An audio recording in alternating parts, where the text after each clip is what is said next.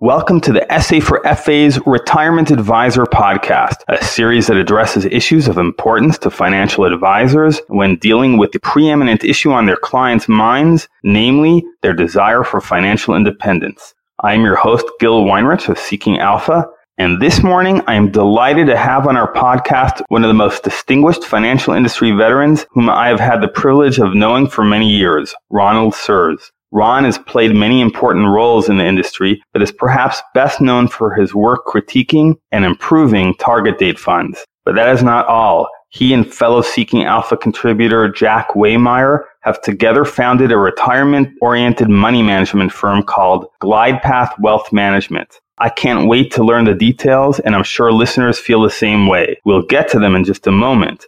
But first, this word on behalf of our sponsor, Nationwide. This podcast is brought to you by Nationwide, announcing a new index option for the Nationwide Peak Fixed Indexed Annuity, the Morgan Stanley 3D Index. This momentum-based index rebalances monthly, providing flexibility for a variety of market conditions. Learn more at nationwidefinancial.com/peak. Ron, as long as I've known you, and we go back a long time, you've never stopped tinkering with models that advisors can use to better serve their clients. Before we get to the news of your new firm, could you tell listeners why models are so important in the advisory business? Sure. So virtually everybody uses models. Your podcast last week talked about model portfolios, and there was a survey released last month by Broadridge Financial Solutions where they surveyed 100 investment consultants, each with at least $10 million under advisement. 85% of those consultants use model portfolios. So they're very, very important. But both Michael Kitces and I have been writing about ways to make models even better. And the key thing about using models is it incorporates modern portfolio theory. So you create a series of portfolios along the efficient frontier, and that's sort of the science. But the art of it is soliciting the investor's risk tolerance. And that approach is sort of one-dimensional. And risk is much more complicated than that one-dimensional tolerance. The other dimension that's very important is capacity. So in my world, where I've been living in target date fund land for the last decade, that risk capacity variable is really a matter of age. So younger people can afford to take more risk because they got more time to recover, and their portfolios are a lot smaller. Older people, especially those who are about to transition from working life to retirement, really need to be careful because there's this risk zone that is pretty well documented, where if you're unfortunate enough to lose money, your lifestyle is going to be much less than you actually thought it was. So the two dimensions of risk and constructing model portfolios are capacity and tolerance. So that's why Jack Waymeyer and I started GlidePath Wealth Management, is to provide investors with a better way to make decisions through life. So it's really a life path. And we create various glide paths at various levels of risk. There's the tolerance part of it. And then the capacity part of it is the age along those glide paths. So providing a better model for advisors is the reason, presumably, for having started GlidePath Wealth Management. Could you tell us what it is that your new firm does that you found missing from the advisory landscape until now?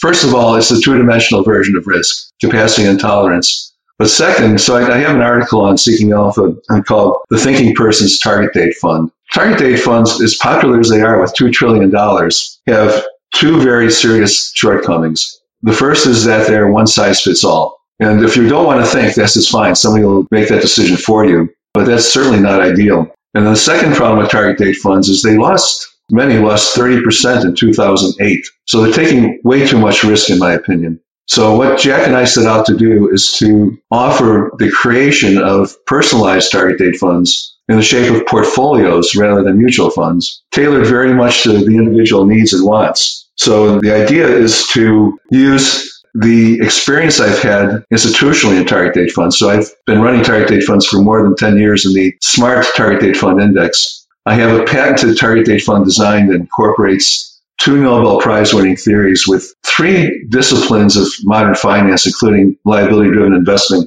So we want to bring that to individuals. Individual investors can do much better than people who are in 401k plans and limited to the one-size-fits-all mutual funds that they'll have in their 401k plan. So we're thinking IRAs and other investments outside of the 401k.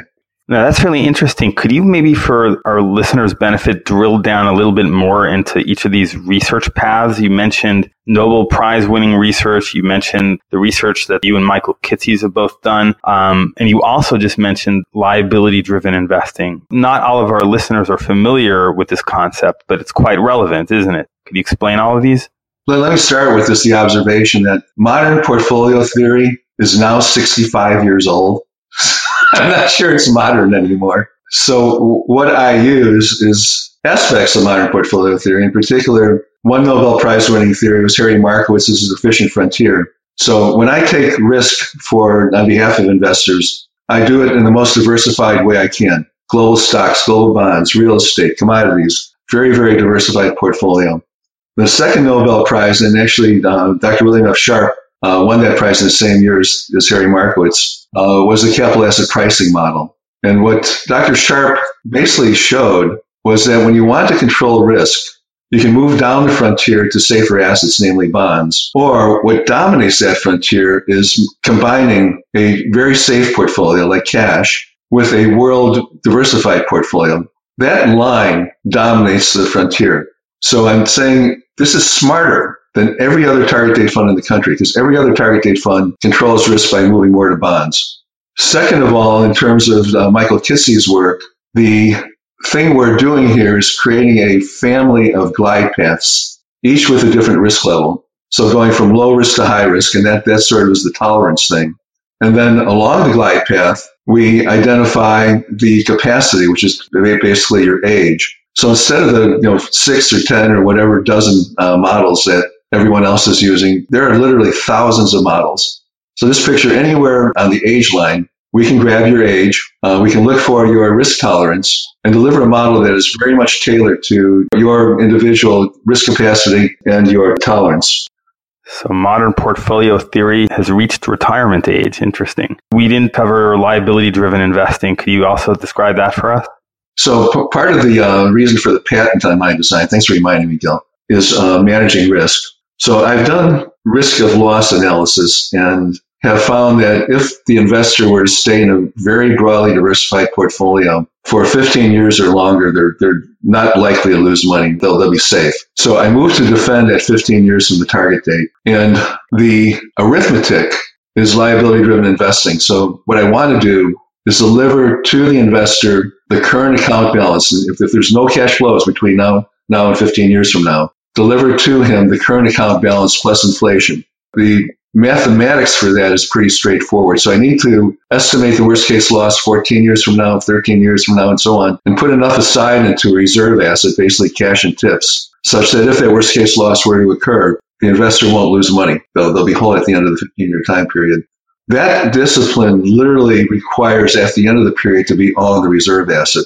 But I really can't do that and still meet the rules of what is a target date fund. So at the end of my glide path, I'm about 15% in equities. That is the safest glide path in the country. Nobody is near there. That, by the way, sets the stage for one of the Michael Kitces and Wade Pfau articles, where they advocate starting very low risk in retirement and then gradually increasing risk through your retirement years. So I do that. You're working like 15% in equities, which means I begin your retirement years 15% in equities and gradually increase that so that a 90-year-old would be about 40% in equities. Better models for advisors, better advice for investors. A retirement revolution underway. Ron, thanks so much for taking the time to speak with me. Thank you, Gil. Thanks for listening, and consider listening as well to Seeking Alpha's new Let's Talk ETFs podcast, which explores ways ETFs can help investors reach their financial goals. If either are to your liking, consider leaving a review on Apple or Google Podcasts to help others discover the series. Meanwhile, you can contact me at gil@seekingalpha.com if you have feedback or requests, and make sure to subscribe wherever you get podcasts. This is Seeking Alpha's Gil Weinrich, and our podcast was sponsored by Nationwide.